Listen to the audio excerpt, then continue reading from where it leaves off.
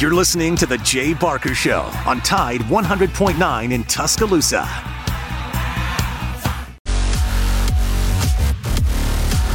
It's one of the best weeks we have in this state all year. Mainly we're Southerners. Yes, we like our turkey. We like our Thanksgiving. We like to make sure that we count our blessings. We will do that. And then who's going to be counting their blessings around 6:30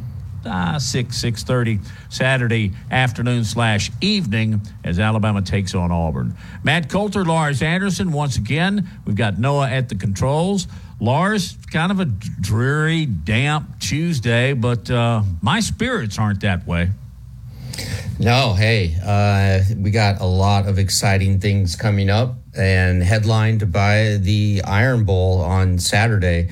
And Matt, as I look at this game, and we're going to examine it from every possible angle over these next few days, you just look at the Alabama offense and how much that offense has changed from the first 5 games of the year, right? And specifically a microcosm of that change, and the most important part of that change has been the play of Jalen Milroe.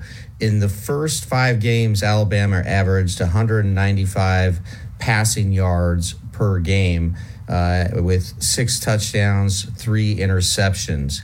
But then starting against Texas A&M on October 7th, the Crimson Tide now averaging 257 yards passing over the last 6 games, 13 touchdowns, just 3 interceptions. And clearly the key has been the improved play of Jalen Milroe, of becoming more comfortable, and also the improved play of the offensive line, starting with the left tackle, Proctor, right? The freshman that we've talked a lot about on this show, coming out of Iowa and trying to make the adjustment from Iowa high school football to starting left tackle in the SEC. And Matt, I really think Caden Proctor eventually is going to become an absolute star, and wouldn't be surprised if he becomes a first-round draft pick, because you just see the faith that Alabama and Nick Saban and the coaching staff had in him by their refusal to move J.C. Latham, who is going to be a first-round draft pick, from right tackle to left tackle. So anyway, the offensive line now is playing, I think, with much more cohesion. They're playing like, the 5 fingers on one hand. They're just all playing together. They're all operating in synchronicity. And so you look at how good Alabama has been these last 8-10 quarters or so, and the fact that they have played complete games, both on offense and defense. And we're always waiting for that at the beginning of the year. Like Alabama, they could not put together 2 good halves of football. Well, they have done that consistently now. And then on the other side of the coin, you have Auburn, right, Matt, coming off arguably one of the top 5 worst defeats in program history. Yeah, it still has me very, very puzzled how you can look just like you're a contender, a real contender at Arkansas. That game was on the road, and they just slammed the Hogs. And then they come back, and obviously a trap game. They were looking to Alabama, and they were also, I think, had their chest bowed up just a little bit too much following the way they played against Arkansas. And then, boom, we talk about the 45-point difference between the actual score and the line going into that game. It's I don't mean to beat on the Tigers here, Alabama-Auburn week, but that's a horrible loss. And I felt the hangover Monday when we were listening to Hugh Freeze. And I think they got to shake that baby off. Of course, nobody will fire you up more than Alabama. And nobody will fire you up more than Alabama at Jordan-Hare.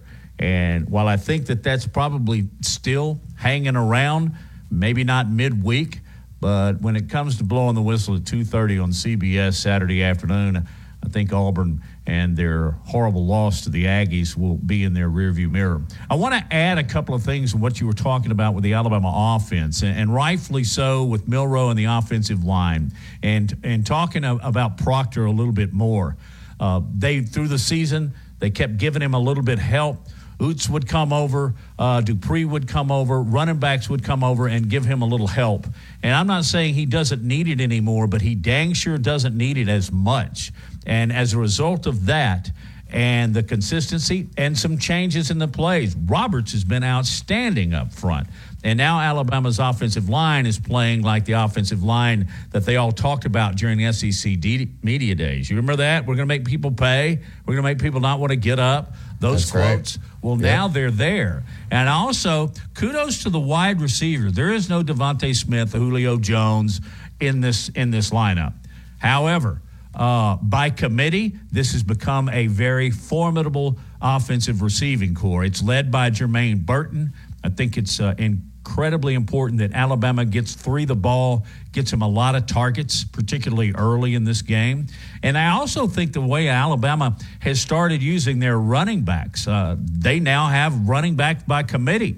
It was Jason Roydell the first few games of the season, but we see Miller getting more snaps.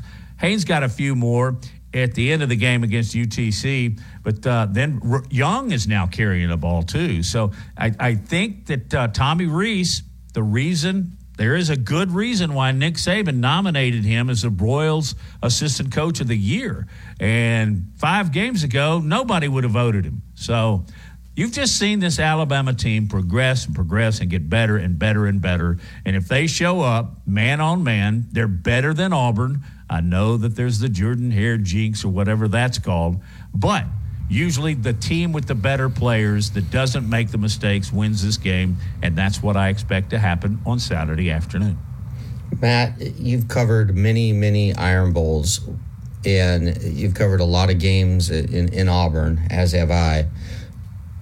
What is the magic of that place? I think, and this is not new.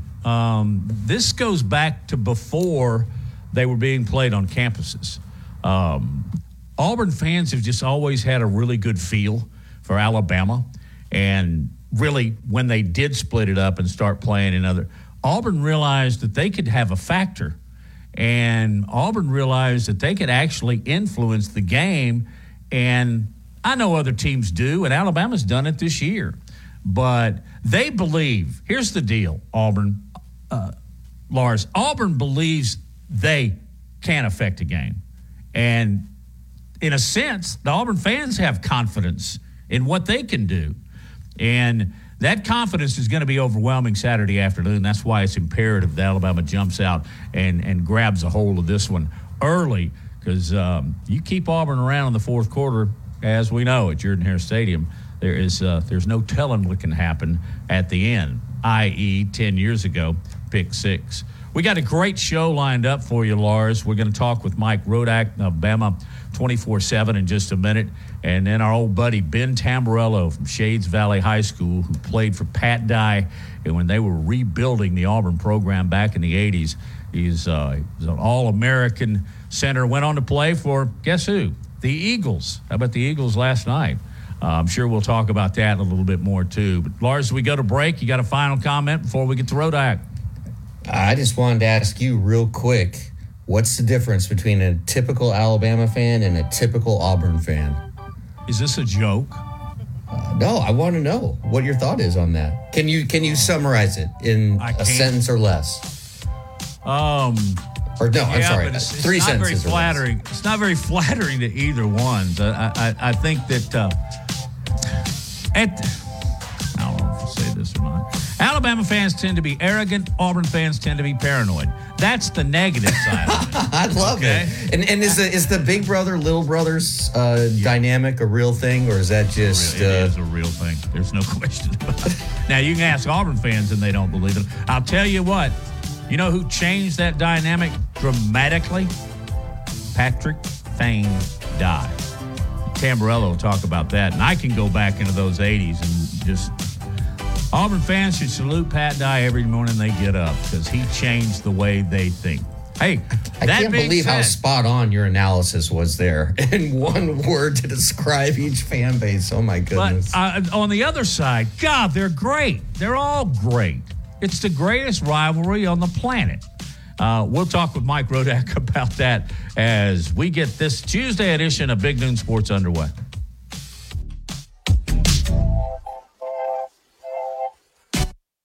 Thompson is known as the Bama Broker. She's a Tuscaloosa native, an Alabama graduate, and the only realtor in town with Wall Street experience. A skilled negotiator, Laura Lee knows how to buy low and sell high. And the Bama Broker isn't just going to show you houses. No, Laura Lee is going to educate you on the market, guide you to homes that fit your budget, and teach you how to sell your home for its maximum profit. Throughout the entire process, the Bama Broker will equip you with the tools you need to both buy a home and build financial wealth through home ownership. Trust me, the Bama Broker, who's as roll tide as houndstooth, will get you across the goal line. That's Laura Lee Thompson, the Bama Broker with Advantage Realty Group. You can reach her at 205-790-7229. Again, that's 205-790-7229. And you can also email her at lauralee@thebamabroker.com. That's lauralee@thebamabroker.com. Tide 100.9 Tuscaloosa weather. The sky will stay mostly cloudy this afternoon, the high 69. Colder tonight and tomorrow, the sky mostly cloudy. The low tonight 46, the high tomorrow 54. Thanksgiving Day Thursday, partly to mostly sunny, the high 56. I'm James Spann on the ABC 3340 Weather Center on Tide 100.9. It's 64 degrees in Tuscaloosa. This is the Big Noon Sports Network.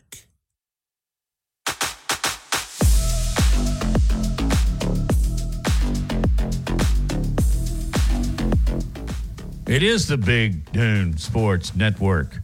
Matt Coulter, Lars, we got Noah, and we've got Mike Rodak from Bama 24/7. And we're going to throw some questions at him as we get ready for the Alabama at Auburn game, CBS 2:30. First of all, Mike, Thanksgiving precedes this wonderful game. What's your favorite side? I'm asking all of our guests this week. I mean, maybe we don't all love the turkey, but other than turkey, what is your favorite dish? So I would say stuffing. Of course, now I live in the South, and I need to learn that, I guess, dressing is the proper name, as my in-laws have taught me. So, I'll stick with stuffing. I'm sure. I don't know, Lars, if that's where the line is, where that gets delineated. Mike, I don't know if you're from stuffing territory.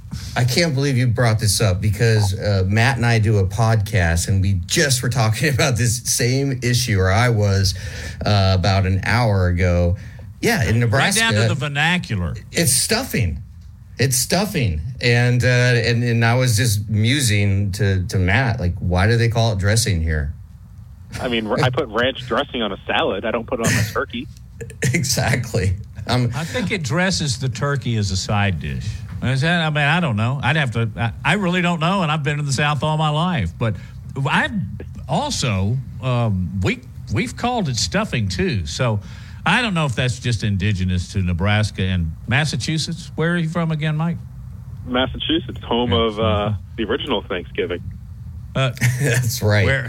Where they serve fish instead of turkey. But that being aside, I have to ask you one more, and then we'll get down to the real turkey of the week, and that's the game. Do you eat cranberry sauce or gel or whatever they do?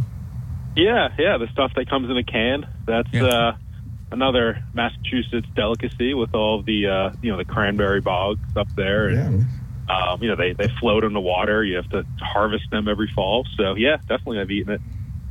All right. Hold on. You harvest cranberry out of the water? That's right, yeah. It's a cranberry bog, so it's a very shallow pond. And the plants grow in the pond, and then they float at the top of the water. And so there's a machine that will kind of drive or I guess, swim through the water, if you will, and they get harvested because they're floating on top of the water. Lars, you don't remember that drink commercial where the two guys, and maybe it was Ernest and Julio or whatever those guys that first started making the wine coolers, they were standing with the waiters on in the middle of a cranberry pond? Oh, that's right. Remember that? Yeah, I do. And I'd rather eat a cranberry raw than have it in that gel form. I was mentioning, too, and I'll eat cranberry, the Ocean Spray cranberry sauce right out of the can. I mean, I love it so much. Wow. All right. Okay. I'm going to try and redirect here if I can, Mike. Do you think that the unbelievable loss to the Aggies of New Mexico State is going to damage Auburn? I mean, their feelings are hurt. Or will it have the opposite effect? I think it will have the opposite effect to an extent. I think it could certainly help reinvigorate them. I think it could help Auburn in the sense that maybe Alabama looks at that and eases up a little bit mentally. I know this team has been good about not doing that, with the Kentucky game in particular, but I think it might be human nature to kind of look at the scoreboard of the New Mexico State game if you're an Alabama player and just, subconsciously, not do what you need to do. So I think that's something they have to guard against. So, I do think there could be a positive effect for Auburn, but I think it's still limited. I think there's still a ceiling on what Auburn can do because they're just not a very good team. And, it's still the first year of a rebuild. They're still very deficient at quarterback. They're deficient on offense in general. Psychologically, I think it could be, strangely enough, a benefit for Auburn, but still talent-wise, football-wise, I still think it's, there's only so far it can go. Mike, you're in a unique position to answer this question because you covered sports in Boston. You're from Massachusetts. You're from Massachusetts, as you just mentioned. What is the difference between the Alabama-Auburn rivalry and the Yankees Red Sox? And if you had to rank them, if you were forced to, which rivalry would you put on top? It's a really good question. I think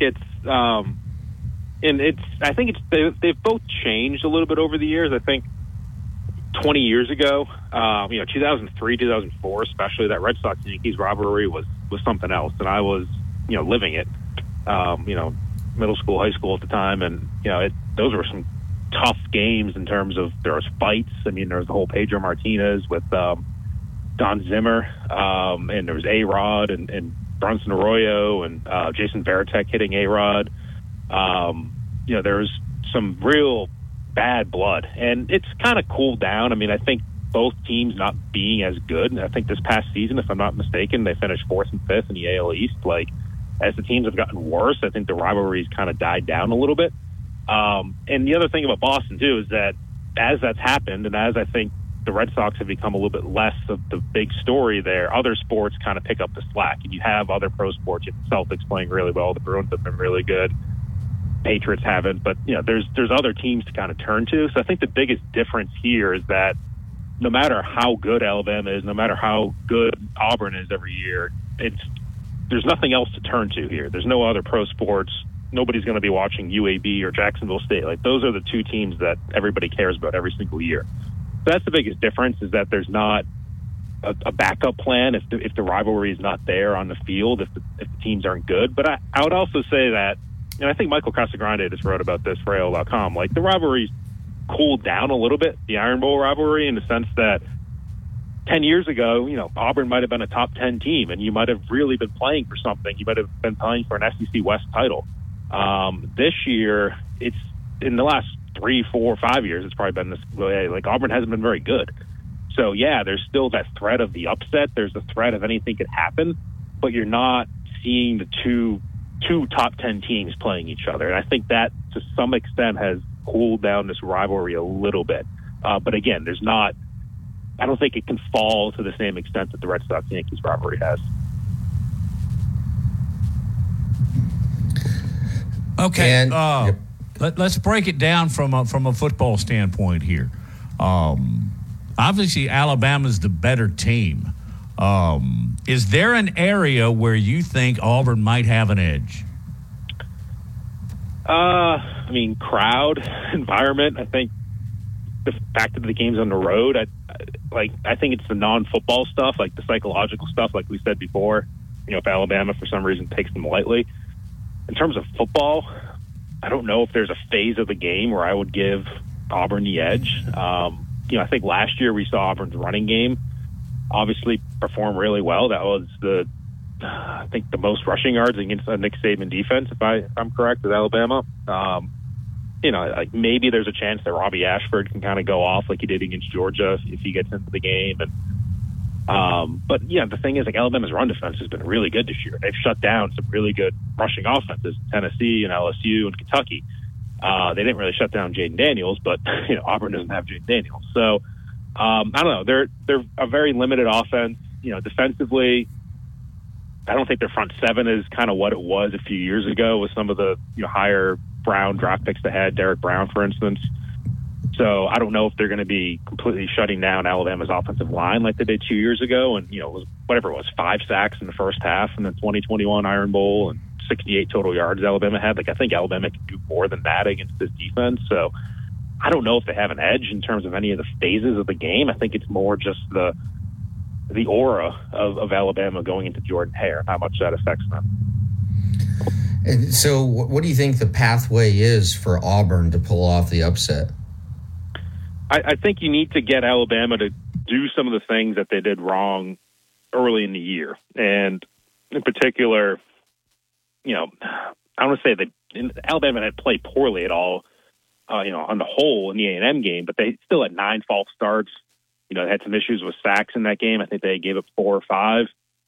They pulled out the win, but it wasn't the cleanest game. So I think it's sort of that formula for Auburn, where if you can get the crowd into it, Alabama starts with the pre-snap penalties again. If they start giving up sacks, if Jalen Milroe is not making the right decisions, if you have bad snaps from Seth McLaughlin, if there's a drop, it's kind of the stuff that irritated fans early on in the year. Penalties, calling back touchdowns, things that they've really cleaned up, the last 3 or 4 games. But if you can bring some of that back and have the crowd start rattling that offensive line, get Caden Proctor rattled on the left side, get Seth McLaughlin to have some bad snaps, get Jalen Milroe to start, making some bad decisions, then I think that's probably the formula for Alabama. It's going to be holding Alabama's offense or turning back the clock on Alabama's offense to something that it hasn't been in, a month or two. And here's like a what if. If Alabama wins on Saturday and if Alabama goes on to beat Georgia, is there any way that you see possible that the committee keeps Alabama out of the playoffs? Yeah, definitely. It's very much possible. And that's, obviously it's been a story for a few weeks. And I think it's only growing as a story as, Washington continues to win and as Texas continues to win. Those are the 2 big ones that Alabama would need a loss from either of them, and they haven't gotten it yet. So right now, I think, ESPN has their analytics, and if Alabama wins out these last 2 games, 54% chance is what ESPN has right now making the playoffs. So it's still about 50-50. And, again, you're going to need a loss from either Texas or Washington, or you're just going to need the committee to say that Alabama's better than Texas despite the head-to-head loss. Got a question as the playoff rankings will come out tonight. Got a question on some movement concerning that, and the Associated Press had a couple of moves. Don't know that they really affect Alabama. And I want to ask about style points. And Mike Rodak from Bama 24/7 is on Big Noon Sports.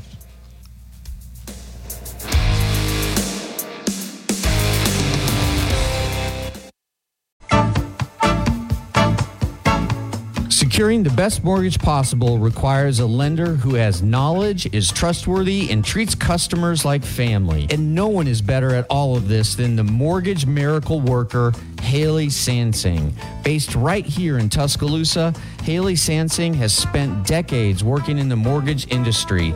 With Haley, it's personal, holding your hand from contract to close. With Haley, it's about one thing, you. Call Haley on her cell, yes, her cell, 205-792-1813. That's 205-792-1813. Let Haley help you. NLMS number 230376. Covering SEC sports like kudzu on the roadside. This is Big Noon Sports.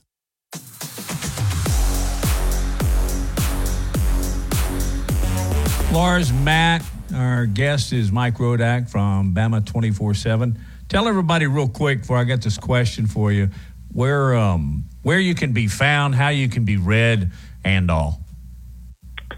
Yeah, on Bama247.com, on X at Mike Rodak, and hopefully nobody comes to my house, but they can find me there as well if they're really mad at me.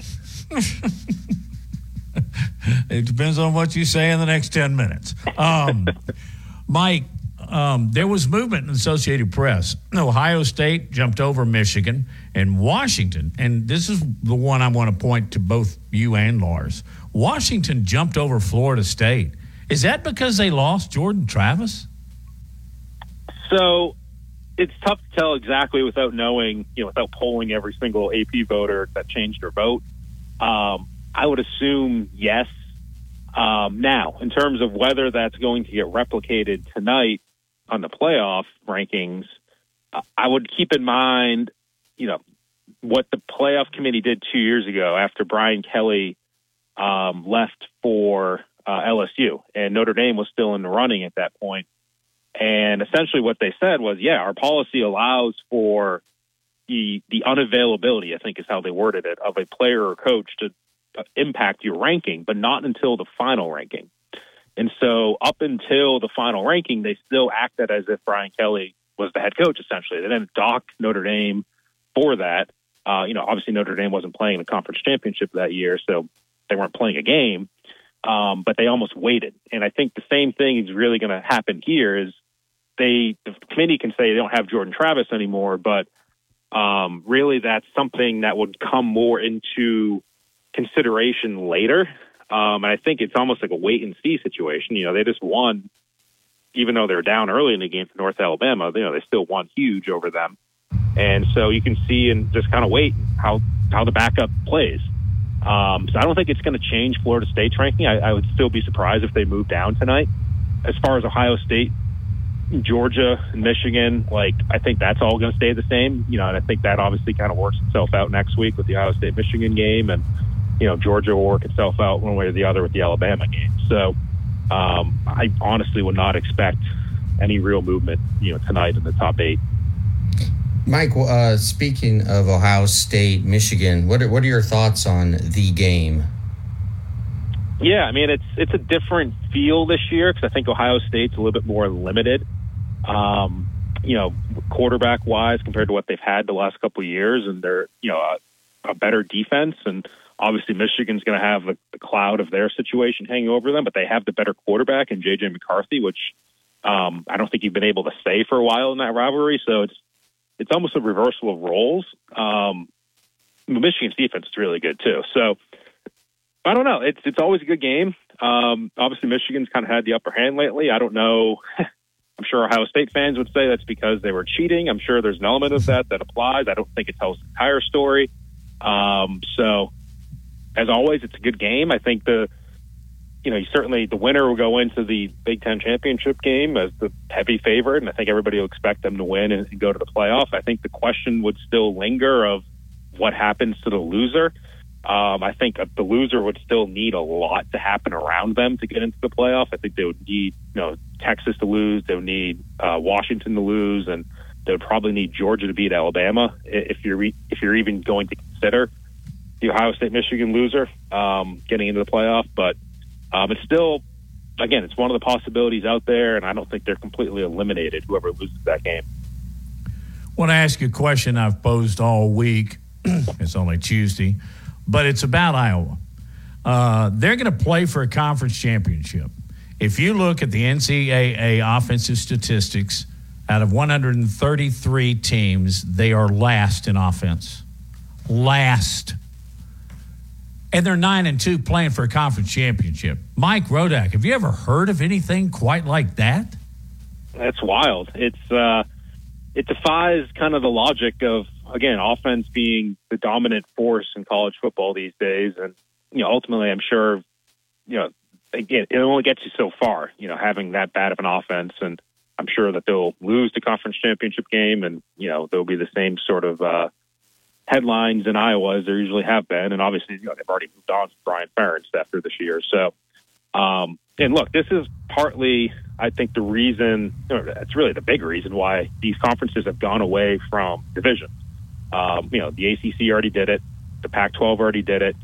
The Big Ten's doing it next year, and the SEC is doing it next year. And the NCAA has allowed them to do that with their rule change 2 years ago. Is if you're trying to get the most teams into the playoff, at least one, maybe two, then if you have a division winner like Iowa, that's clearly not your second best team in the conference, then what are you doing? Obviously, the two best teams in the Big Ten are Michigan and Ohio State, and you could argue the third best team is Penn State. So that's why divisions are going away, is because you're elevating not a bad team, but you're elevating a lesser team in Iowa over, the loser of the Michigan-Ohio State game. So this is the last year of that, but this problem is going away, I guess is what I'm getting at.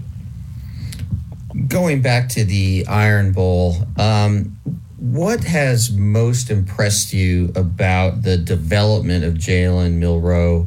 And do you recall seeing a quarterback make such a leap between the beginning of the season and now here we are nearing the end of the season?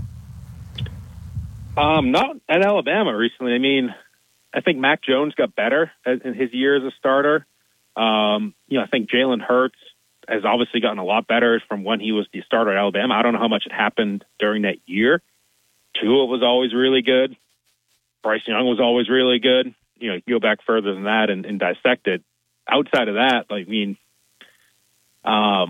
nothing comes to mind, recently. And yeah, it's been really impressive. I think the biggest thing to me is third downs.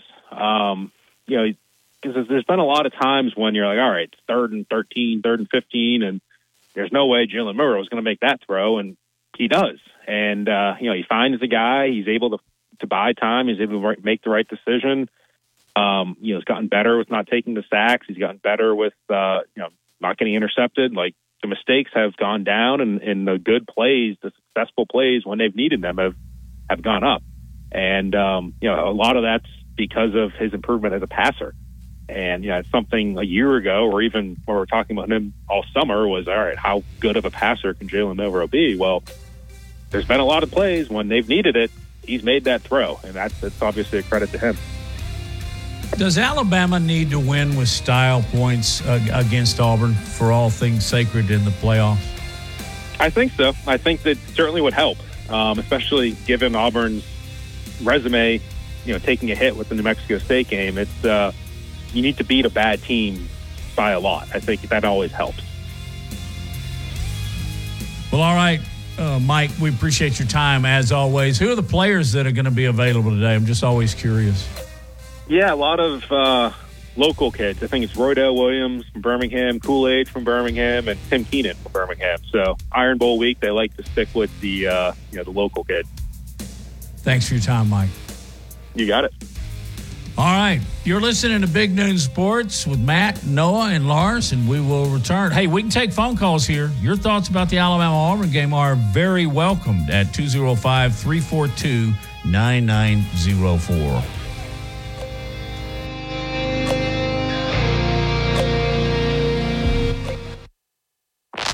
Coming up on The Game with Ryan Fowler. Coming up on the Tuesday edition of The Game, we'll feature Mike Detillier, WWL, the Big 870, a Dreamland score prediction contest. We'll talk about Alabama. We'll talk about Auburn. We'll get your thoughts as we lead into that big game. Right here on The Game, starting at 2 o'clock, Tide 100.9, 1230 WTBC, the home of Alabama Crimson Tide Sports. The longest running sports program in Tuscaloosa. The Game with Ryan Fowler. Weekdays from 2 to 6 p.m. on Tide 100.9 and streaming on the Tide 100.9 app. Built to win. Touchdown, Alabama! Built for championships. Throws intercepted, Alabama. Built by Bama. Alabama is still Alabama.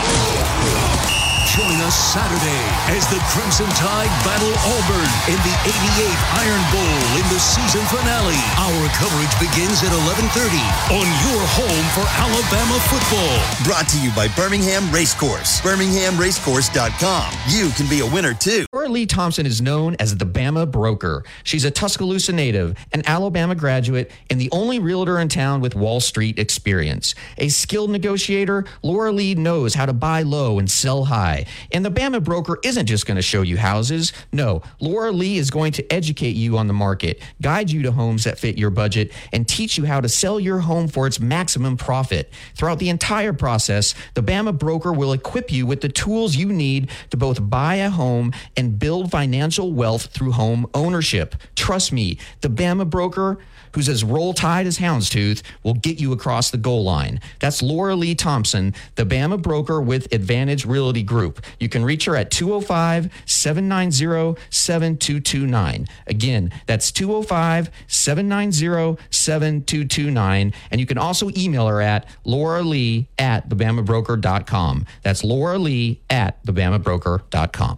Tide 100.9 Tuscaloosa weather. The sky will stay mostly cloudy this afternoon, the high 69. Colder tonight and tomorrow, the sky mostly cloudy. The low tonight 46, the high tomorrow 54. Thanksgiving Day Thursday, partly to mostly sunny, the high 56. I'm James Spann on the ABC 3340 Weather Center on Tide 100.9. It's 65 degrees in Tuscaloosa. The best sports talk in Alabama. This is Big Noon Sports.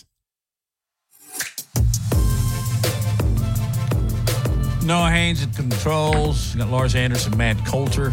We're taking your calls as well on Big Noon Sports at 205-342-9904. And let's do that. We'll take Steve first out of the break. Steve, how are you today? Gentlemen, rise and shine. It's Thanksgiving Eve. How are we? Good. We're doing great. How are you doing? Yeah. Man, I couldn't be better if I were twins. Hey, Lars, let me ask you something. How do you rate Nebraska's season? Was it better than you thought, or what you might have thought, or a little worse? It's more of the same. You know, I actually like Matt Rule, but yeah, me too. You know, it's cliche to say, but you got to figure out how to win. You got to learn how to win, and Nebraska's been in basically every single game, but can't get it done. So, well, that's really kind of why I asked. I keep up with them for reasons other than just you. I have family committed to that, and I just sort of have one eye on them and one eye on the CBS game, Alabama. But I'm just curious what you thought. I appreciate that. And the thing is, there are a lot of similarities between the fan bases of Alabama and Nebraska. We just, our whole identity is wrapped up in Nebraska football. And, man, we have been out in the wilderness now for over 2 decades, ever since Bill Callahan. Well, I think once it gets started, Katie bar the door. That's just my thought on that's what Matt Rule could probably do there. Listen, Iron Bowl. You know, I don't. Here's what I think. What I know about Hugh Freeze is you better get Auburn now. You better get them now. You know, we're lucky the first year is away. They're the team that they are, and we're lucky that we got his second year in Tuscaloosa. After that, all bets are off. I think Hugh Freeze is probably that good of a coach to have them really competing by his third year. You know, that's a great point. And why do you think Hugh Freeze has had success against Nick Saban? You got to remember, he's 2-3 in his career going head-to-head with Saban, which most coaches can't say. I don't know. I think he is a proven offensive commodity, a great offensive mind.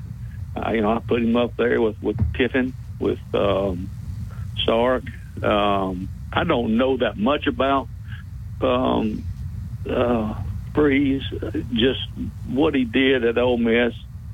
There's no telling what Ole Miss could have been had things not turned the way they did. He did obviously a super job at Liberty with what he had, and in that group of 5, so whatever they were. But I just think he's a good coach. I think he's an above average coach. I think he's good for the SEC in terms of being competitive. You know what, guys? To hear you both talk about Hugh Freeze and Matt Rule, these programs are kind of alike right now, aren't they? Yeah, a little bit. Yeah, I agree with that. Yeah, I mean it's a rebuild job.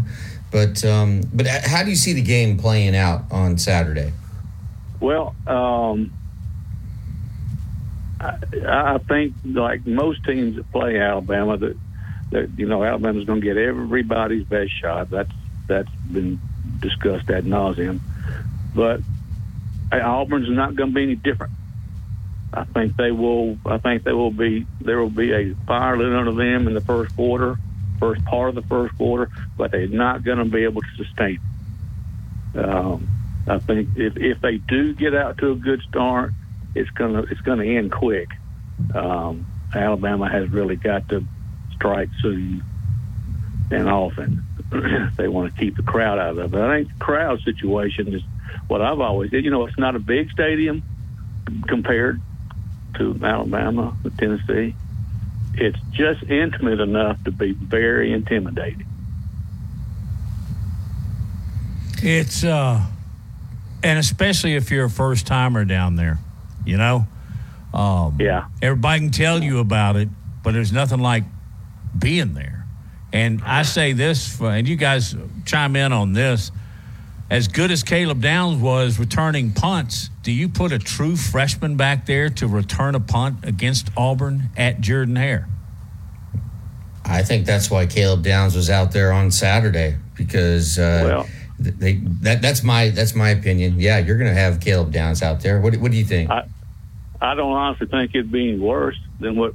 And I like Kool-Aid. I think he's a top pick in the NFL draft. He's a great defensive back, but personally, I don't think it could be any worse than what he's been in the last few games. Something's got in his head that he just can't catch the ball. I don't know where that's coming from. I don't know why. Maybe because he's dropped a few. Yeah, I'm not trying to be. I get it. It probably only takes one to get into your head. Well, I think he's had two this year. Go ahead, Steve. Yeah. Well, let me ask you one more thing, and I'll let you go. I don't want to overlook the Iron Bowl, but we do have one more game regardless of the outcome. Georgia. Let me ask you something about this Carson Beck, and this just in. He's pretty good. Was he a high 4 or 5 star, or was he like the kid before him? Nick, no, he was a highly rated. I don't know if he was 4 or 5, but I believe he originally committed to Alabama. Matt, I'll have to double check that. I think I don't know if it was Alabama, but I do believe. But I mean, Nick Saban desperately wanted him, and I can understand that. And it's crazy to say for a team that has won back-to-back national championships, but they've upgraded at the quarterback position. I mean, there's just no question about it. And Stetson Bennett, great college player, but this kid is an NFL quarterback who can make throws that Stetson Bennett couldn't ever dream of making. And man, with a healthy Brock Bowers, this is a dangerous team. And I mentioned this to Matt earlier today. In my mind, when you just analyze all the teams in the country, it's Georgia, and then there's a big drop to everybody else right now until proven otherwise. That drop has only occurred in the last 2 or 3 games. Would you agree? Because Georgia, mid-season, they decided, and even when they didn't have Bowers, they as got better. And now that they've got him back, they're really to be feared. And it's almost as if the Bowers injury helped this team in an odd way. Yeah, it galvanized them. They're the closest thing I can come to as a robotic team. Maybe they don't start out very, very, very fast, but they don't blink. They just keep coming at you with just no concern for anybody else. They just keep coming after you. Like I said, almost in robot form. If the first guy doesn't get it done, there's a guy waiting to do it. Who does that remind you of, Steve? Yeah. Who does that remind you of? That program was built in the likeness of Nick Saban, right? We all know that. Oh God, yeah. That's got Saban is imprinted on Georgia just as much as you did Alabama. So let's make that very clear. Yeah. Steve, as always. Listen, favorite side dish. I'm going with Spiegel the whole way. I love that guy, and I'm not stopping now. Okay. Green bean casserole. All right. All right. Hey, wait, hold on, Steve. Explain the magic of the green bean casserole. It's French cut beans. It's cream mushroom soup, and it's fried onion things. So on the top. But it doesn't take a rocket scientist to put this together. It's not a hard dish. It's not for me. It's not a hard dish, and I'm like him. Give me a little turkey, maybe a little ham, and green bean casserole. Put me in a corner. I'm good to go. Yeah, you guys have a great Thanksgiving. Have a great holiday. Great call. Thank you, Steve, as always. Lars, you're beating up on my man Stetson Bennett again.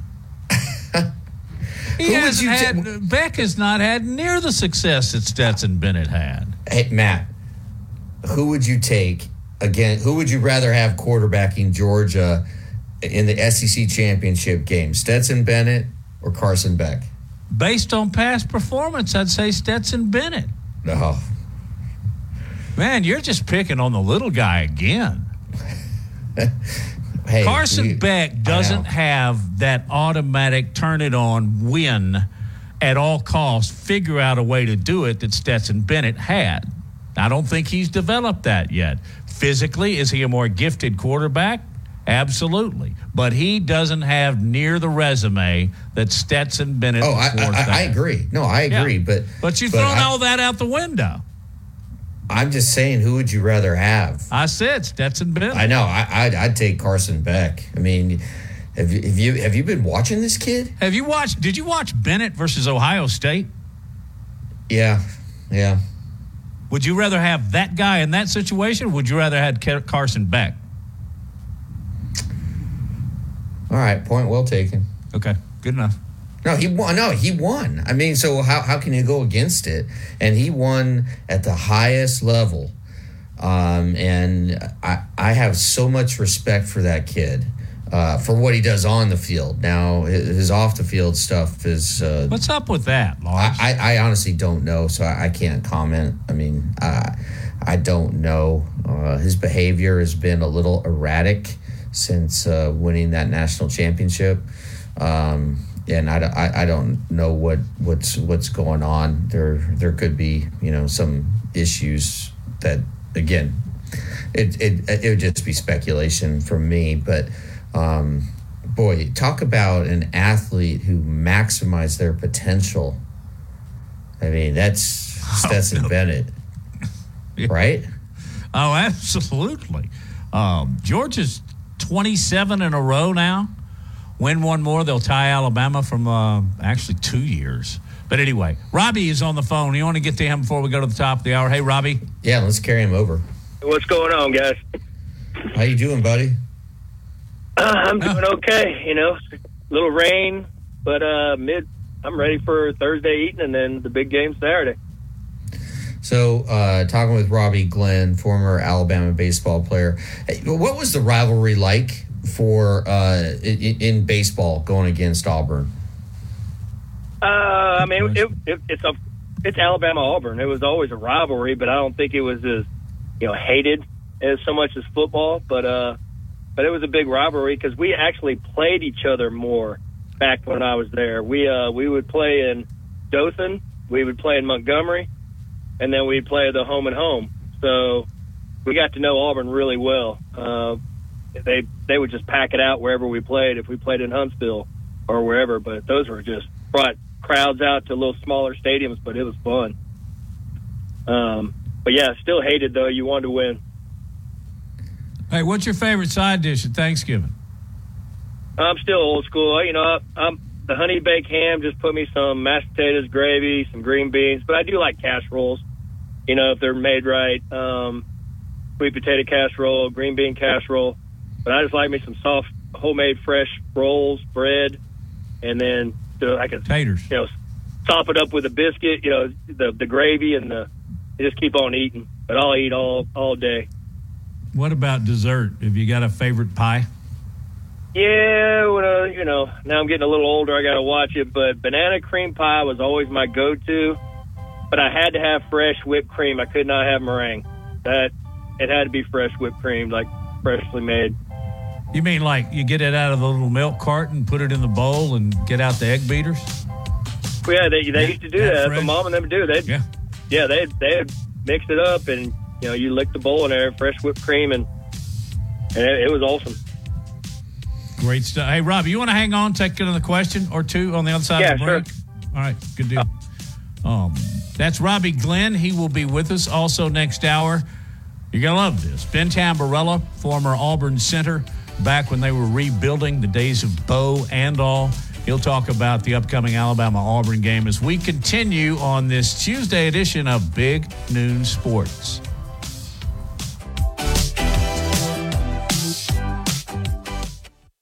WTBC Tuscaloosa and W265CG Tuscaloosa, a Town Square media station. Tide 100.9 and streaming on the Tide 100.9 app.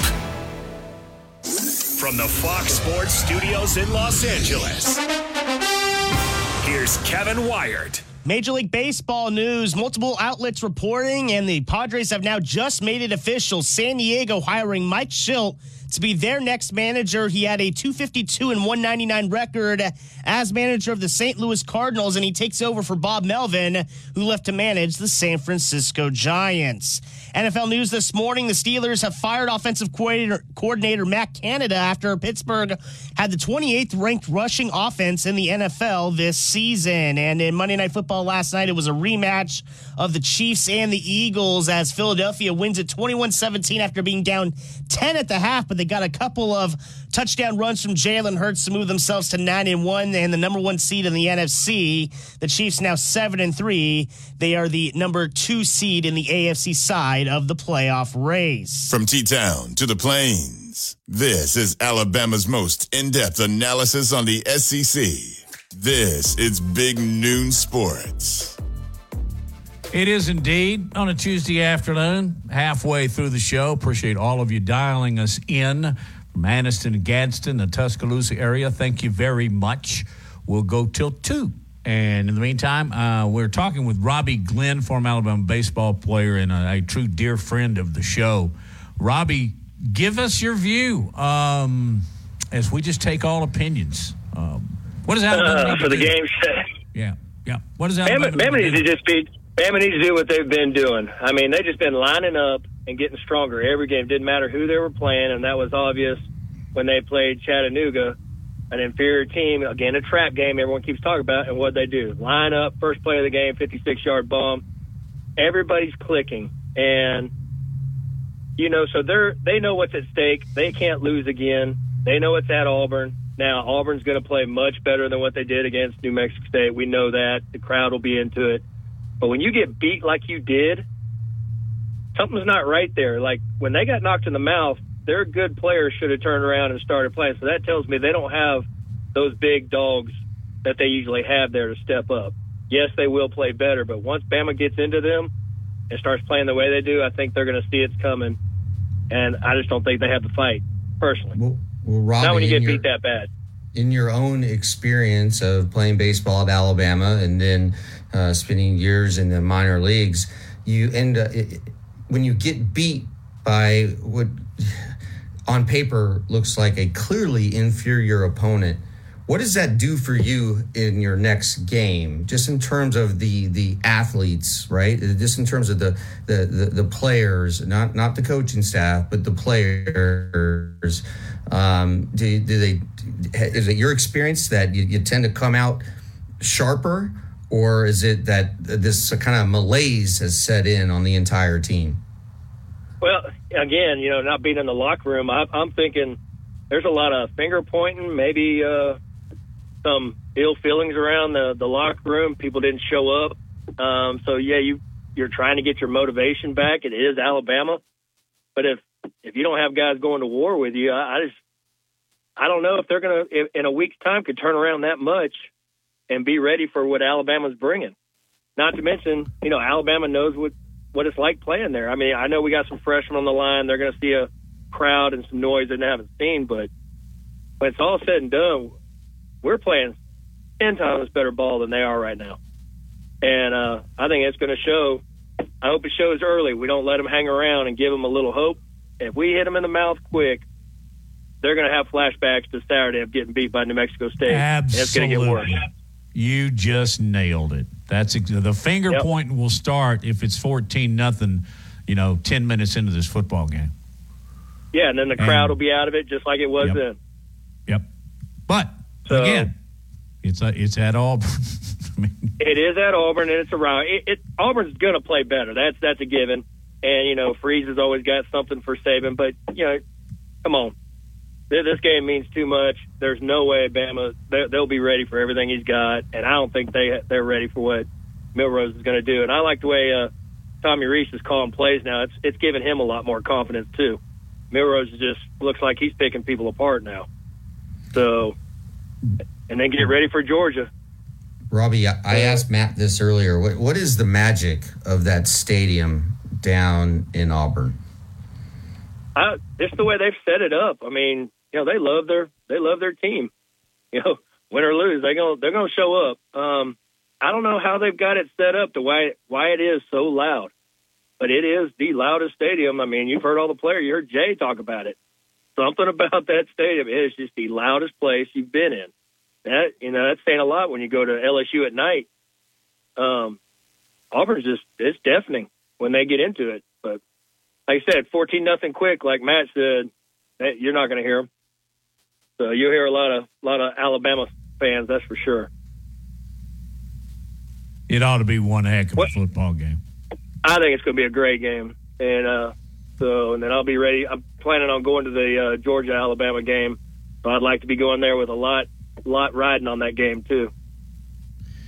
Yeah. And when y'all look at Beck, does he look like he's half asleep out there? I know he's so calm and he's a great quarterback, but man, his eyes. It looks like he's done a couple gummies before he gets out there for a game because he's the calmest looking guy out there I've ever seen. He looks so laid back.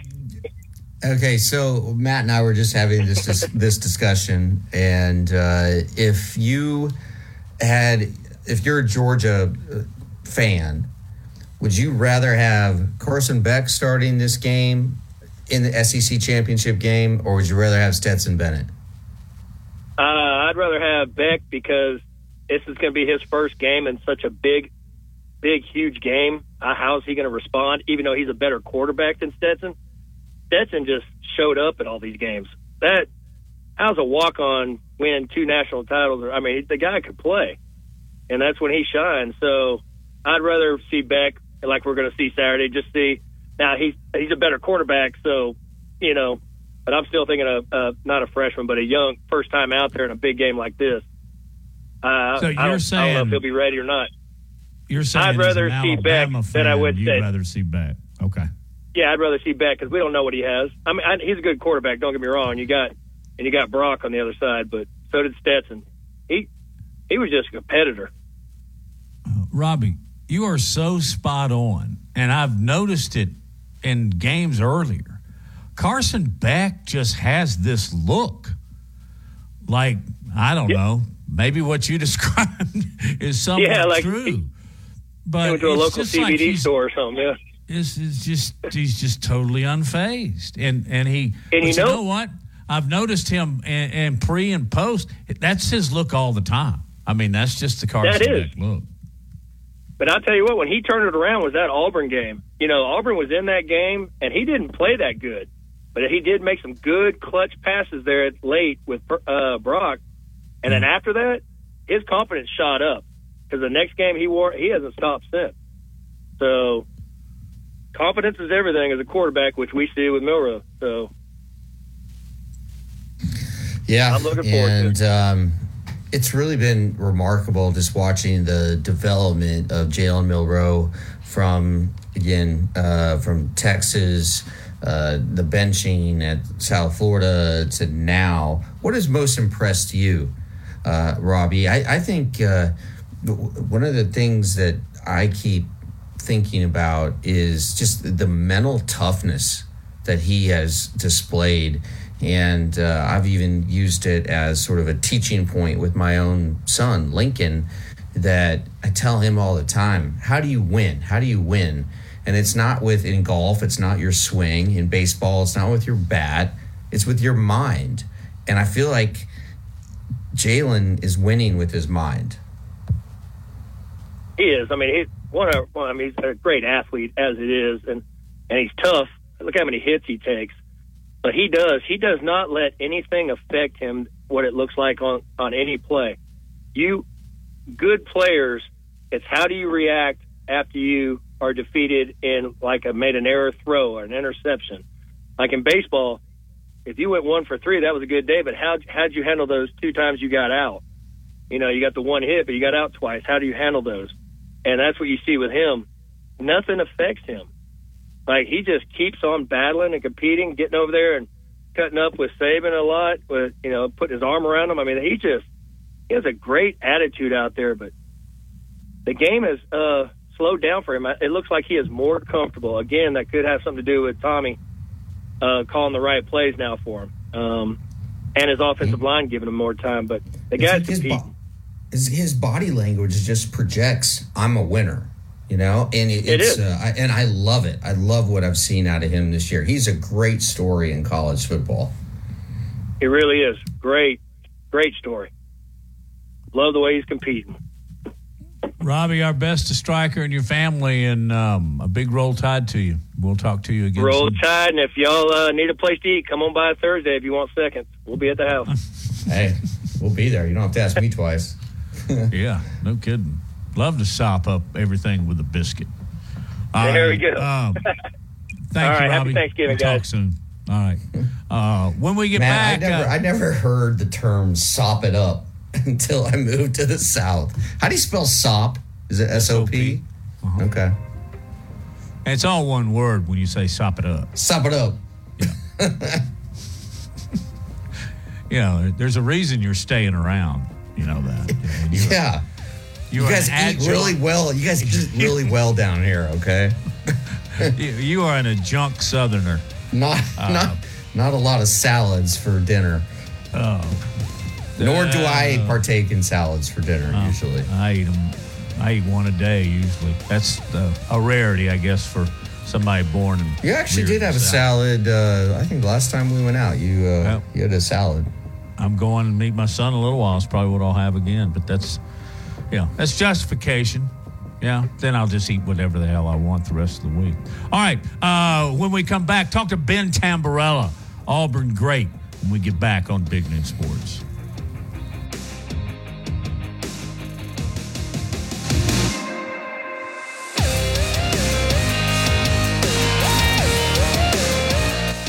Tide 100.9 Tuscaloosa weather. The sky will stay mostly cloudy this afternoon, the high 69. Colder tonight and tomorrow, the sky mostly cloudy. The low tonight 46, the high tomorrow 54. Thanksgiving Day Thursday, partly to mostly sunny, the high 56. I'm James Spann on the ABC 3340 Weather Center on Tide 100.9. It's 66 degrees in Tuscaloosa. From T-Town to the Plains, this is Alabama's most in-depth analysis on the SEC. This is Big Noon Sports.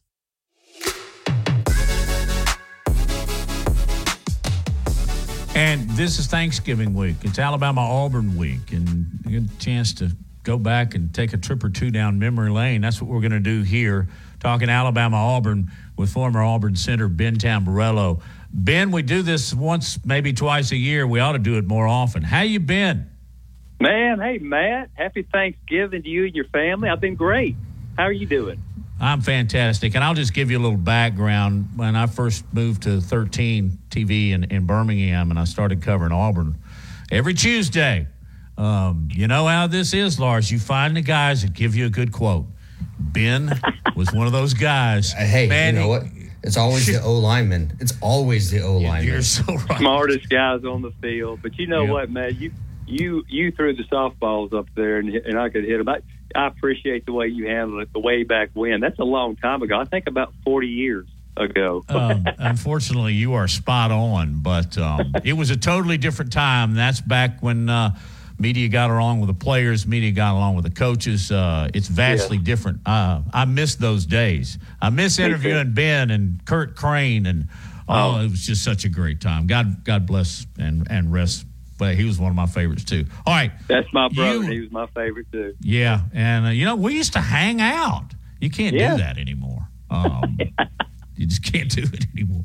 Anyway, we're also kind of close to the same age at the time. All right. I want you to tell me, as a freshman, your first experience. I think Auburn went on to win your first Alabama-Auburn game, 23-20. Can you just tell me what it was like leading up and then at the game and then winning? It was surreal. When I'm a freshman. I'm 18 years old. The first game I ever went to as a young man, as a child, I was in second grade. It was September 9th on my birthday, 1972, and Alabama played Duke. And my dad got some tickets. We were in the end zone, and that was the first experience I ever had of seeing that many people at one place in a football game that was that big. And I remember my freshman year running out on the field and having that same memory of how Legion Field, Coach Bryant, just the things that you grow up just watching as a kid and aspiring to someday be there, to play on that field. And it was surreal. Of course, Bo Jackson was a sophomore. I was a freshman. I started the game, and there was a bad storm in the second half. We won, but it was one of those things. I don't have a lot of memories about individual plays and all of that. I just remember the event, the venue, just being at such a place I'd watched for so long and being a part of that game and what it meant to me. It was amazing. Ben, a couple years ago, I wrote a long story on Adrian Peterson, and I was talking to Carson Palmer, who was playing with Adrian with Arizona, and Carson said something to me that I'd never heard before. He's like, I hear Adrian before I see him, because like he runs with such ferocity and violence. I can hear his feet coming before I hand the ball to him. What was it like being center for Bo Jackson? That was one of the coolest experiences in the world, and especially when you're playing as a freshman, because so many of our opponents, way back when, the huddle, we would face the defense. It was a choir type huddle, and the five offensive linemen would line up 10 yards from the ball. You'd face the defense.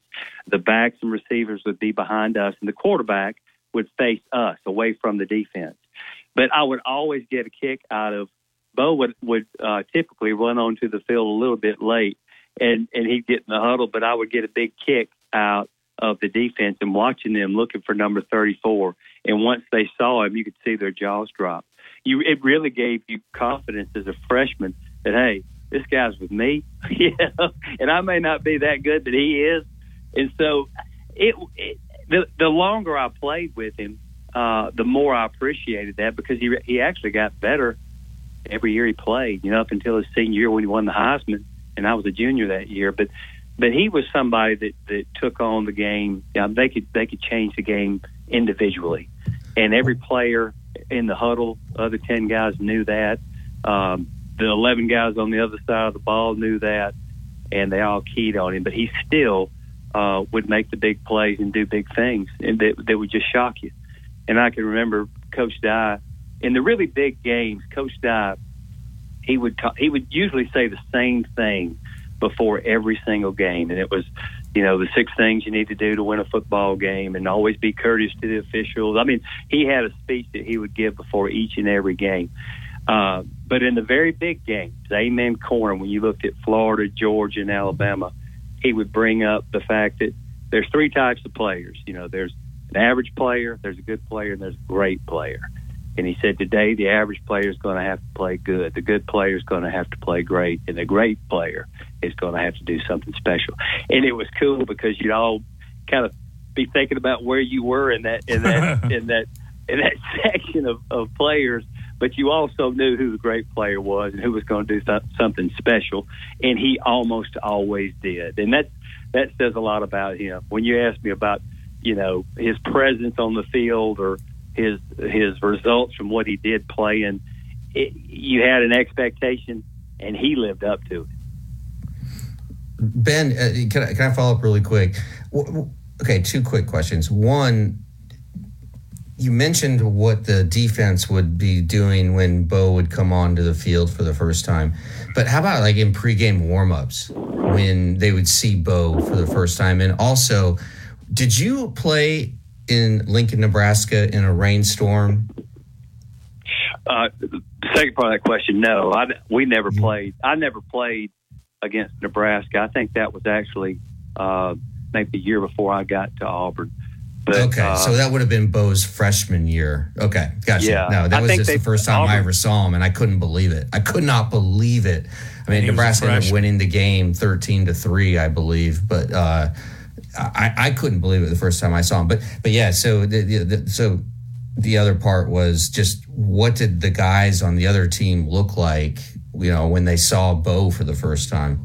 I'll tell you a great story about that. Kind of what I was saying before. When I played with the Philadelphia Eagles in 1980, I think it was 1989.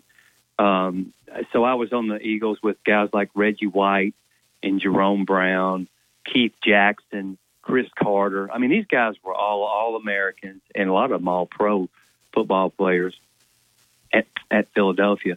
But we played the Raiders that year. The Raiders came to Veterans Stadium. And to kind of answer your question on a higher level, even in the professional ranks, Reggie, Chris Carter, Keith Jackson, and Jerome Brown, they all came up to me, "Hey, Tambo, man, you introduced us to Bo after the game." And so I've got this great picture where I'm shaking hands with Bo after the game, and Jerome and Keith Jackson and Reggie are kind of waiting in the background to be introduced.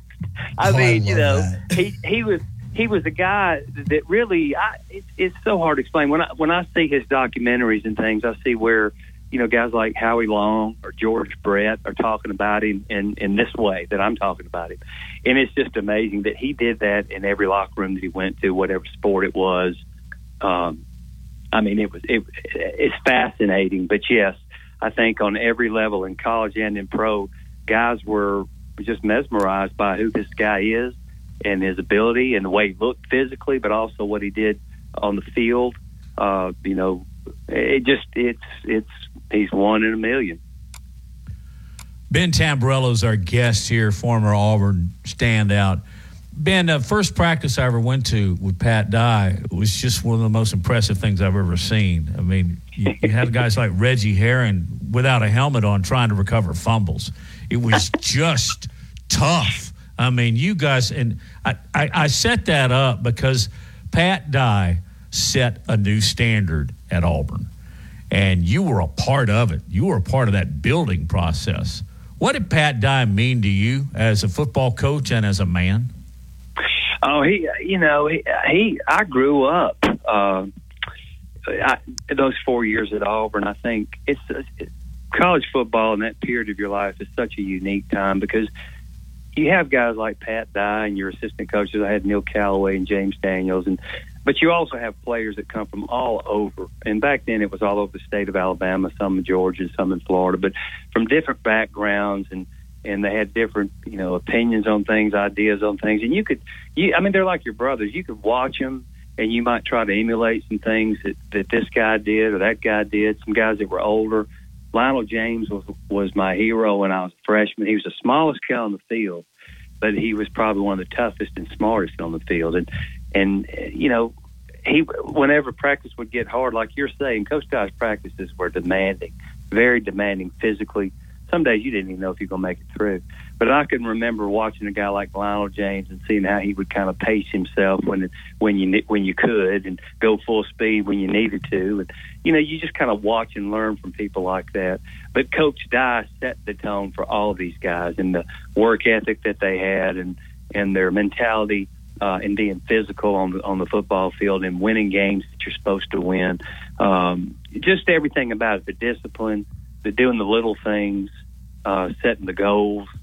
I could talk for 2 hours about Coach Dye and the impact he's had on my life, but also the impact that he has on my life day by day, and what he's done in me being a parent and passing those things on to my children. He was a special coach. I don't know that they don't make them like that anymore. Coach Dye was a guy that could motivate you just by. I can remember standing in the stadium tunnel about to go out on the field. He'd be standing there in the front with that hat on, and he'd say, "Come on, Ben," and I'd run through a wall hearing those words. That's all he had to say for me, because I had such great respect for him. But he's had so much to do with me, Me too. I want to ask you another question about another coach when we get back. Ben, hang on just a couple more questions and we'll let you go. Ben Tamborello, Tambo, is our guest on Big Noon Sports.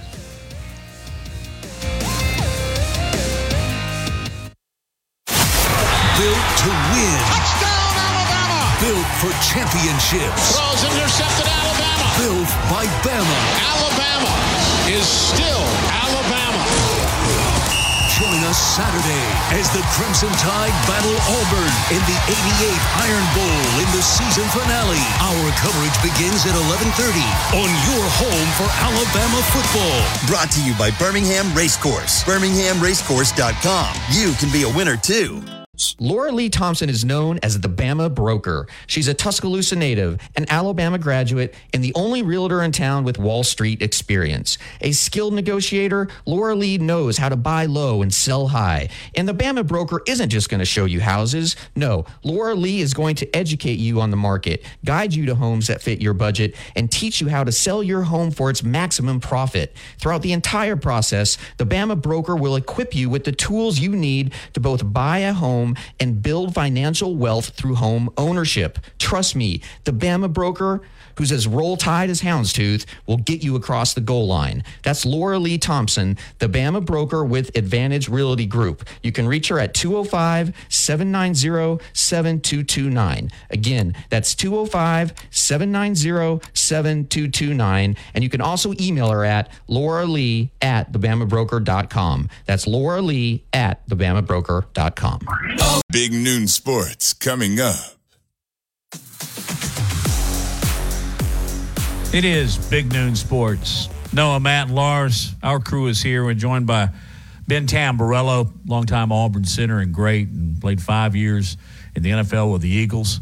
And I wanted to ask you about your recruitment. You were highly touted out of Shades Valley. And as the story goes, when Pat Dye got Bo to go to Auburn, it did everything but break the camel's back. And then when you went to Auburn, you were the straw that broke the camel's back in Coach Bryant's eyes. So that's the story that goes, and that's the one I'm sticking with, Ben. But what was it like? What was it like to be recruited by Paul William Bryant? Oh, it was a dream come true. I told you the first game I ever went to was in second grade on my birthday at Legion Field, and I was an Alabama fan. I was raised an Alabama fan. And I'll never forget, I went to Shades Valley High School. I did not receive any scholarship offers, so I went to a prep school, TMI, in Sweetwater, Tennessee. It was a postgraduate school. You go up there and play a season of football. And in doing so, we actually played the junior varsity teams of Notre Dame, Tennessee, Kentucky, South Carolina. But in doing that, you got some experience, you got some exposures from some teams around the country. And I needed that because my senior year I was real small for an offensive lineman. I went up to TMI, grew, I got big, stronger, and anyway, played against these teams and got some exposure. When Coach Bryant called me, I was up at the TMI dorm. They didn't have cell phones back then, Matt and Lars. They had a payphone in the corner of the dorm, like where the dorm rooms met. And there was one guy that his room was right there beside the telephone. So every time it would ring, he'd answer it and call whoever it was for. So one night, it was a Monday night, Alabama had just beat Penn State. I think Alabama was either 2 or 3 in the country at that time. They were 5-0. And I get a phone call, and the guy says, "Hey, Tamborello, it's telephone." And I'm like, well, who is it? And he says, well, it's Bear Bryant. I think he's joking. I think he's kidding me. And so I walk down. I'll never forget that telephone, that receiver hanging from the payphone. I pick it up, put it to my ear, and I hear this low voice, hello, Ben. And I thought, oh, my goodness, it's really Coach Bryant. And I can remember looking down, my knees were trembling. I mean, this guy, he had such an impact on young people, Alabama football fans, especially guys that wanted to play in the SEC. And that night on that telephone, he offered me a scholarship. He said, we'd love to see you in a red jersey. And, that was just, I'll never forget the feeling. I couldn't believe it was really him. I thought it was, just a friend played a joke when they called that payphone. But that's the way I was introduced to Coach Bear Bryant. And he offered me that scholarship. And, it was a dream come true. He set the tone for college football. And in the state of Alabama, he was well respected. And most anybody that was going to play college football would have listened to Coach Bryant if he offered him a scholarship. Wow, I love that story, especially a description of the rotary telephone. Yeah, I mean, those back then it was strange because everything kind of moved at a slower pace, and you didn't necessarily. I mean, if you're not there, you didn't get the call, which is crazy. I think about that sometimes. And what I was going to say, after it was out that Coach Bryant in Alabama had offered me at TMI, they started rolling in. I started getting, scholarship offers from everybody. Kentucky, Jerry Claiborne at Kentucky, Jerry Stovall at LSU, Johnny Majors at Tennessee, Pat Dye at Auburn. And it all came after Coach Bryant offered me. He was the first, and that's what kind of made, I guess, my name out there or exposed that I was a player that could play for Alabama, so everybody else was calling now. So that alone I owe a lot, to the fact that he called me and offered me, and it had a lot to do with me getting offers from other schools. Did the guy answering the phone get tired? He did. It's so funny, but that's what he did. I mean, it was an L-shaped dorm room, one level, and it had a payphone in the corner, and nobody had a landline, nobody had a cell phone. And if your mom called, your dad called, they called on that payphone, and he was there, and he's a good guy because he didn't have to answer those phone calls. But I'm glad he answered the one that night, and the rest, as they say, is history. Ben, looking at Saturday's Iron Bowl matchup, what is the path to victory for Auburn to pull off the upset? Well, the confidence is going to be key this week. I think coming off of a loss like we had on Saturday, I think we were kind of, gaining some momentum. And to have won 4 straight, 7 games and going into the Iron Bowl, I think that would have given us a lot of wind in our sails. I think this setback is going to make it a tough week.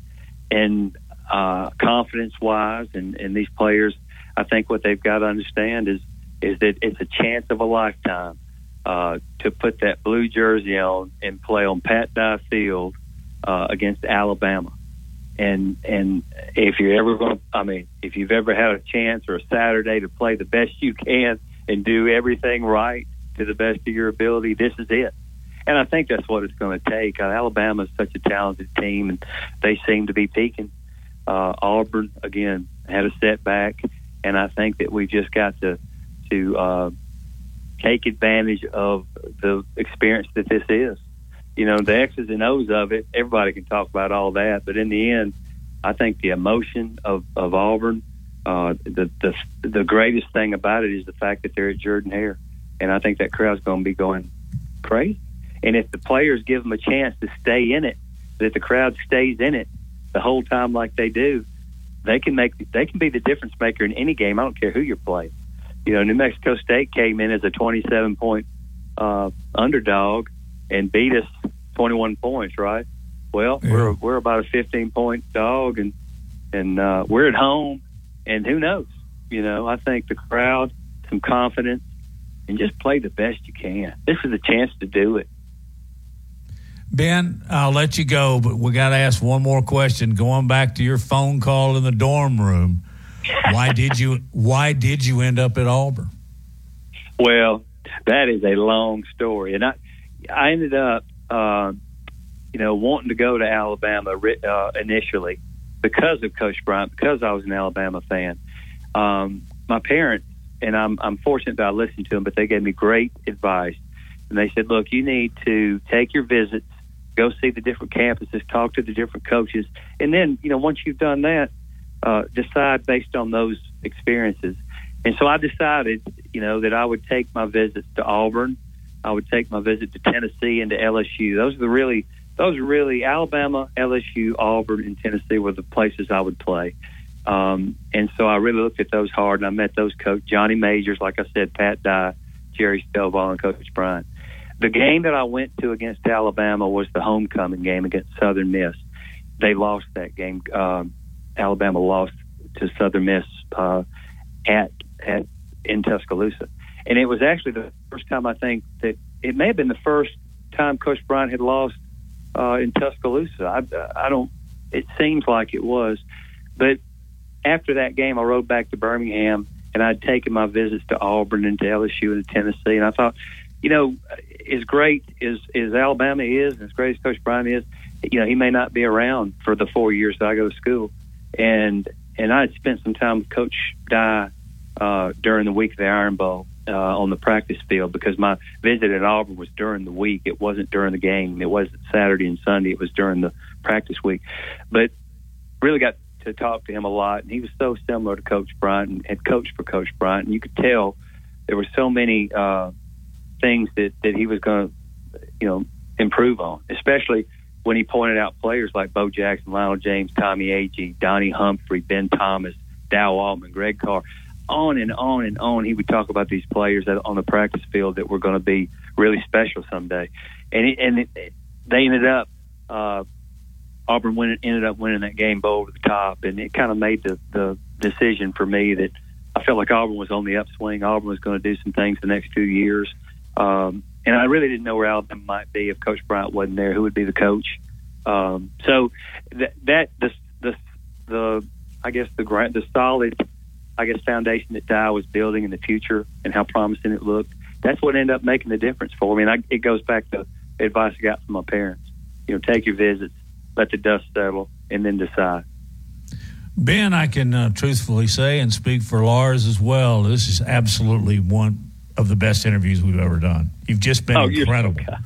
Well, and that's, you and I are buds, man. We go back 40 years, but that's from the heart, man, and that's from a guy that's been doing it for a long time. Thank you, you're Tambo. So kind. Yeah, it's my pleasure. Good. Happy Thanksgiving, guys. Yeah, you too. Ben Tamborello joining us on Big Noon Sports. When we get back, let's go to Macon. Listen to some blues.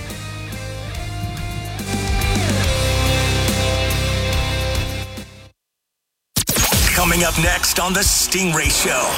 As rivalry week continues, we are going to dive further into the Alabama-Auburn game as well as the Mississippi State-Ole Miss game, LSU-Texas A&M, and of course, the big game outside of the SEC in Michigan versus Ohio State.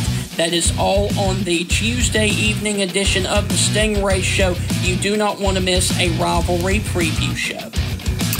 Tune into the Stingray Show, Tuesday night from 6 to 7 p.m. on Tide 100.9. With Tide 100.9 Tuscaloosa weather. The sky will stay mostly cloudy this afternoon, the high 69. Colder tonight and tomorrow, the sky mostly cloudy. The low tonight 46, the high tomorrow 54. Thanksgiving Day Thursday, partly to mostly sunny, the high 56. I'm James Spann on the ABC 3340 Weather Center on Tide 100.9. It's 66 degrees in Tuscaloosa. This is the Big Noon Sports Network.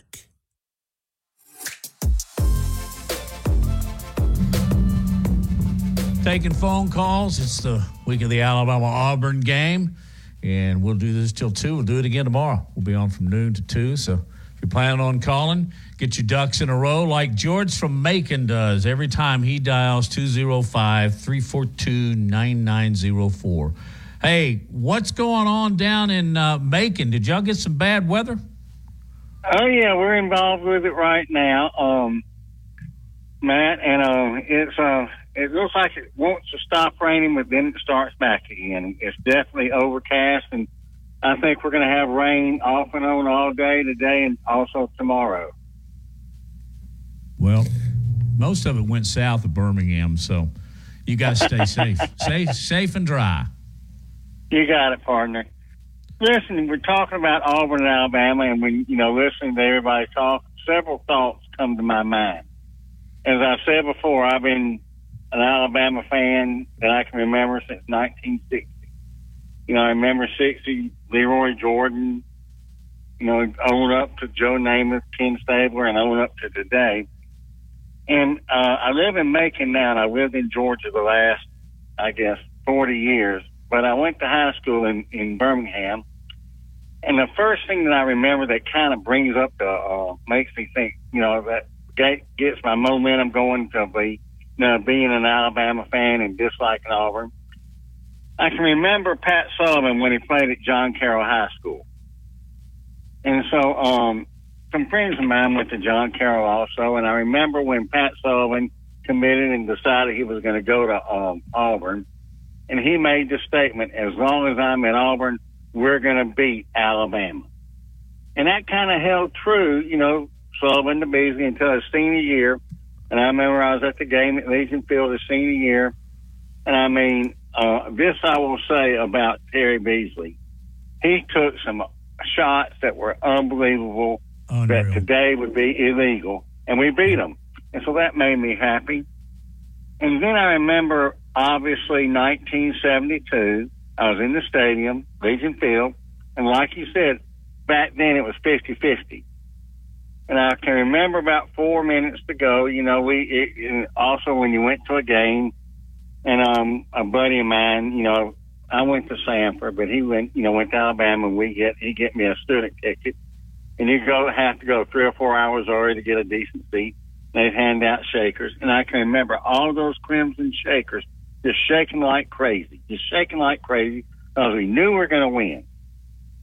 And then Greg Gant gets back there, Newton blocks it, and I think Langer takes it in, and I knew him from high school. And I thought, well, we're still ahead. And then when it happens again, it was like it was in slow motion. And then you saw all those Auburn, blue and orange shakers going crazy, and it was a surreal type moment. I mean, it was really unbelievable. And, it goes back to, the Jordan Hare voodoo didn't start at Jordan Hare, but it started right then and there. And then I was thinking about, you were asking, why do these crazy things happen at Jordan Hare? Well, back then, I don't know what it's like now, but if you went to an Auburn game, after you went one time, you would never go again because it was traffic and the road you had to take to get to Auburn, and you would say, I'm never going again. So I'm thinking that, when Auburn games are going on, there are not many, Bama fans or whoever the opposition. There's not that many fans there, so the stadium is full of Auburn, fans and students. And that, not only is it, the acoustics for loud stadiums, but because you have that, mostly probably 95% Auburn fans, 5% opposition. And that is why, I think crazy things happen. You get all that positive energy towards them. And, I think that's why crazy things happen, along with, if you ever watch Auburn play, their defense looks so quick. And their defensive backs, whoever is the defensive back coach, going back to Bill Oliver to today, they really do coach well and really coach quickness and hard hitting. And I think that causes those bad fumbles or good fumbles for them. And that's why I think that, to beat Alabama, you got to have those type plays like Ole Miss, the tip that should have been an interception but was a touchdown for them. And also, the prayer at Jordan Hare, Georgia. Those type plays are created by defensive backs and safeties coming up really, really quick, hitting hard, and being fast. And those are kind of my thoughts when we start talking about Alabama-Auburn.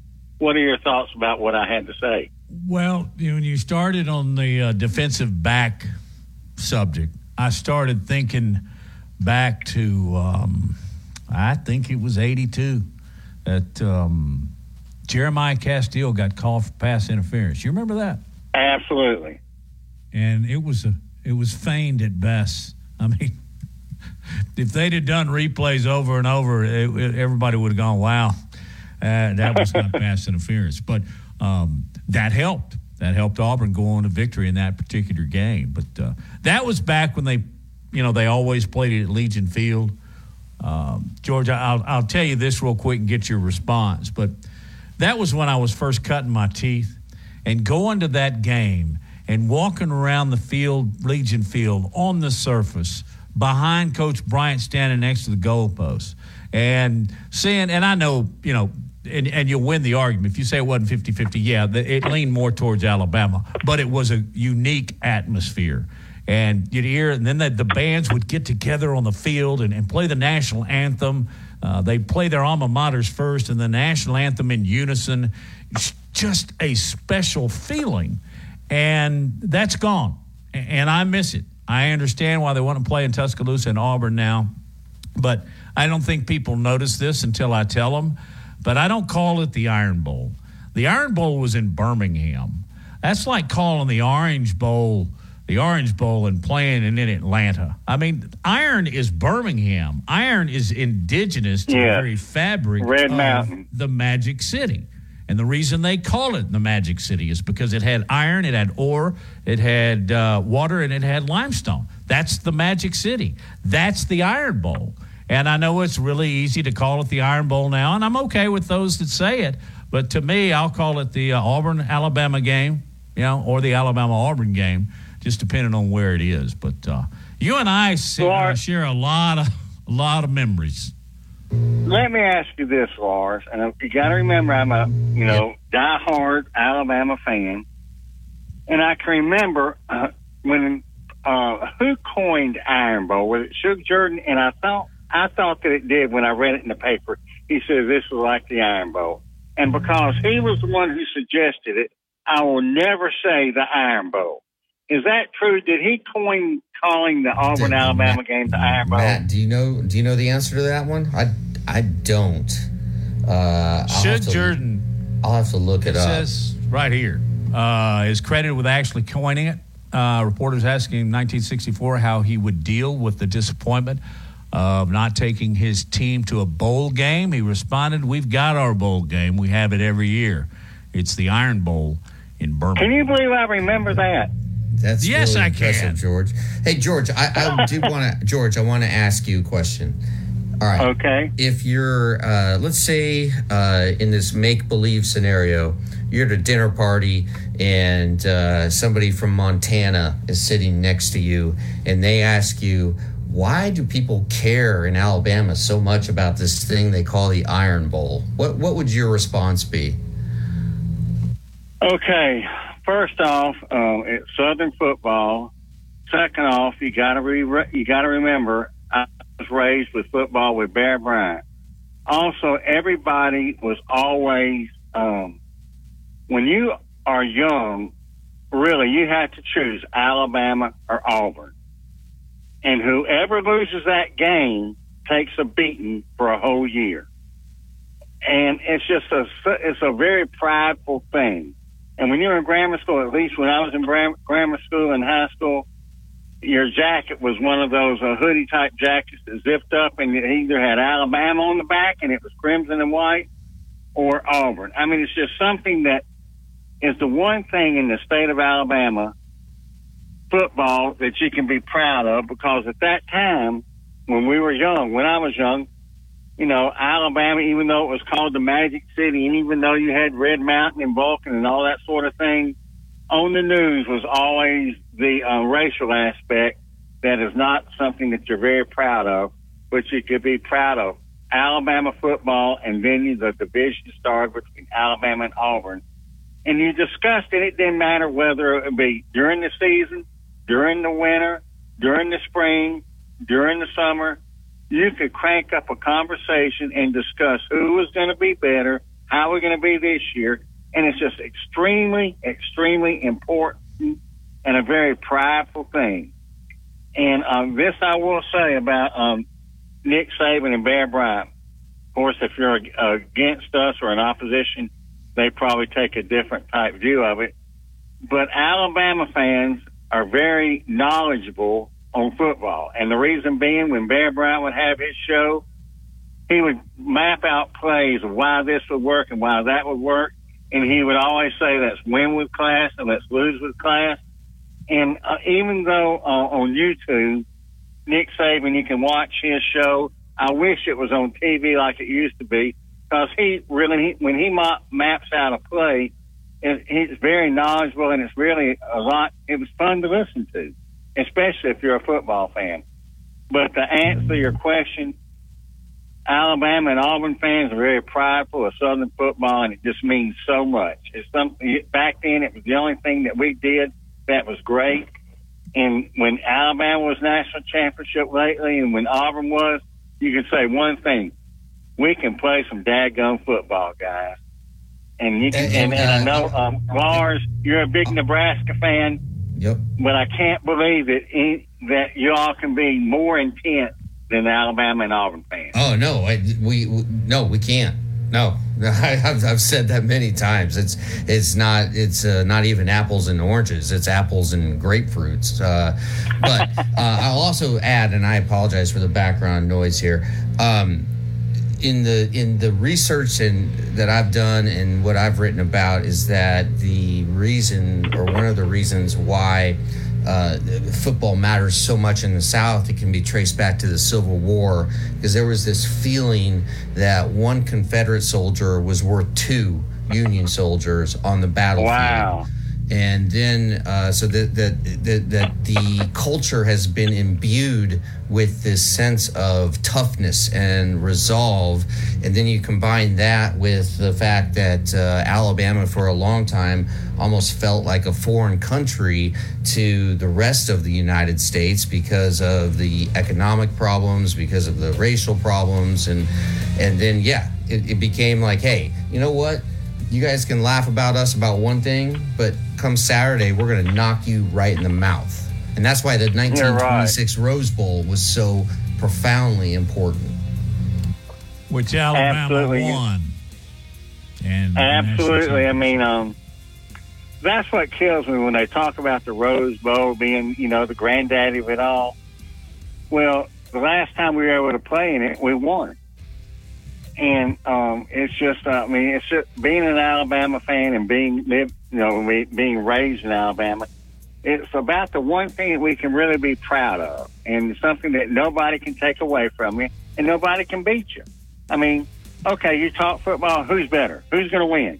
And I think it's so apropos that the two greatest football coaches ever are Nick Saban and Bear Bryant, and they coached at Alabama. I mean, you can talk about the Ara Parsegans or any of the old Notre Dame coaches and that sort of thing, but nobody has won more than those two coaches. You are so right. 12 national championships.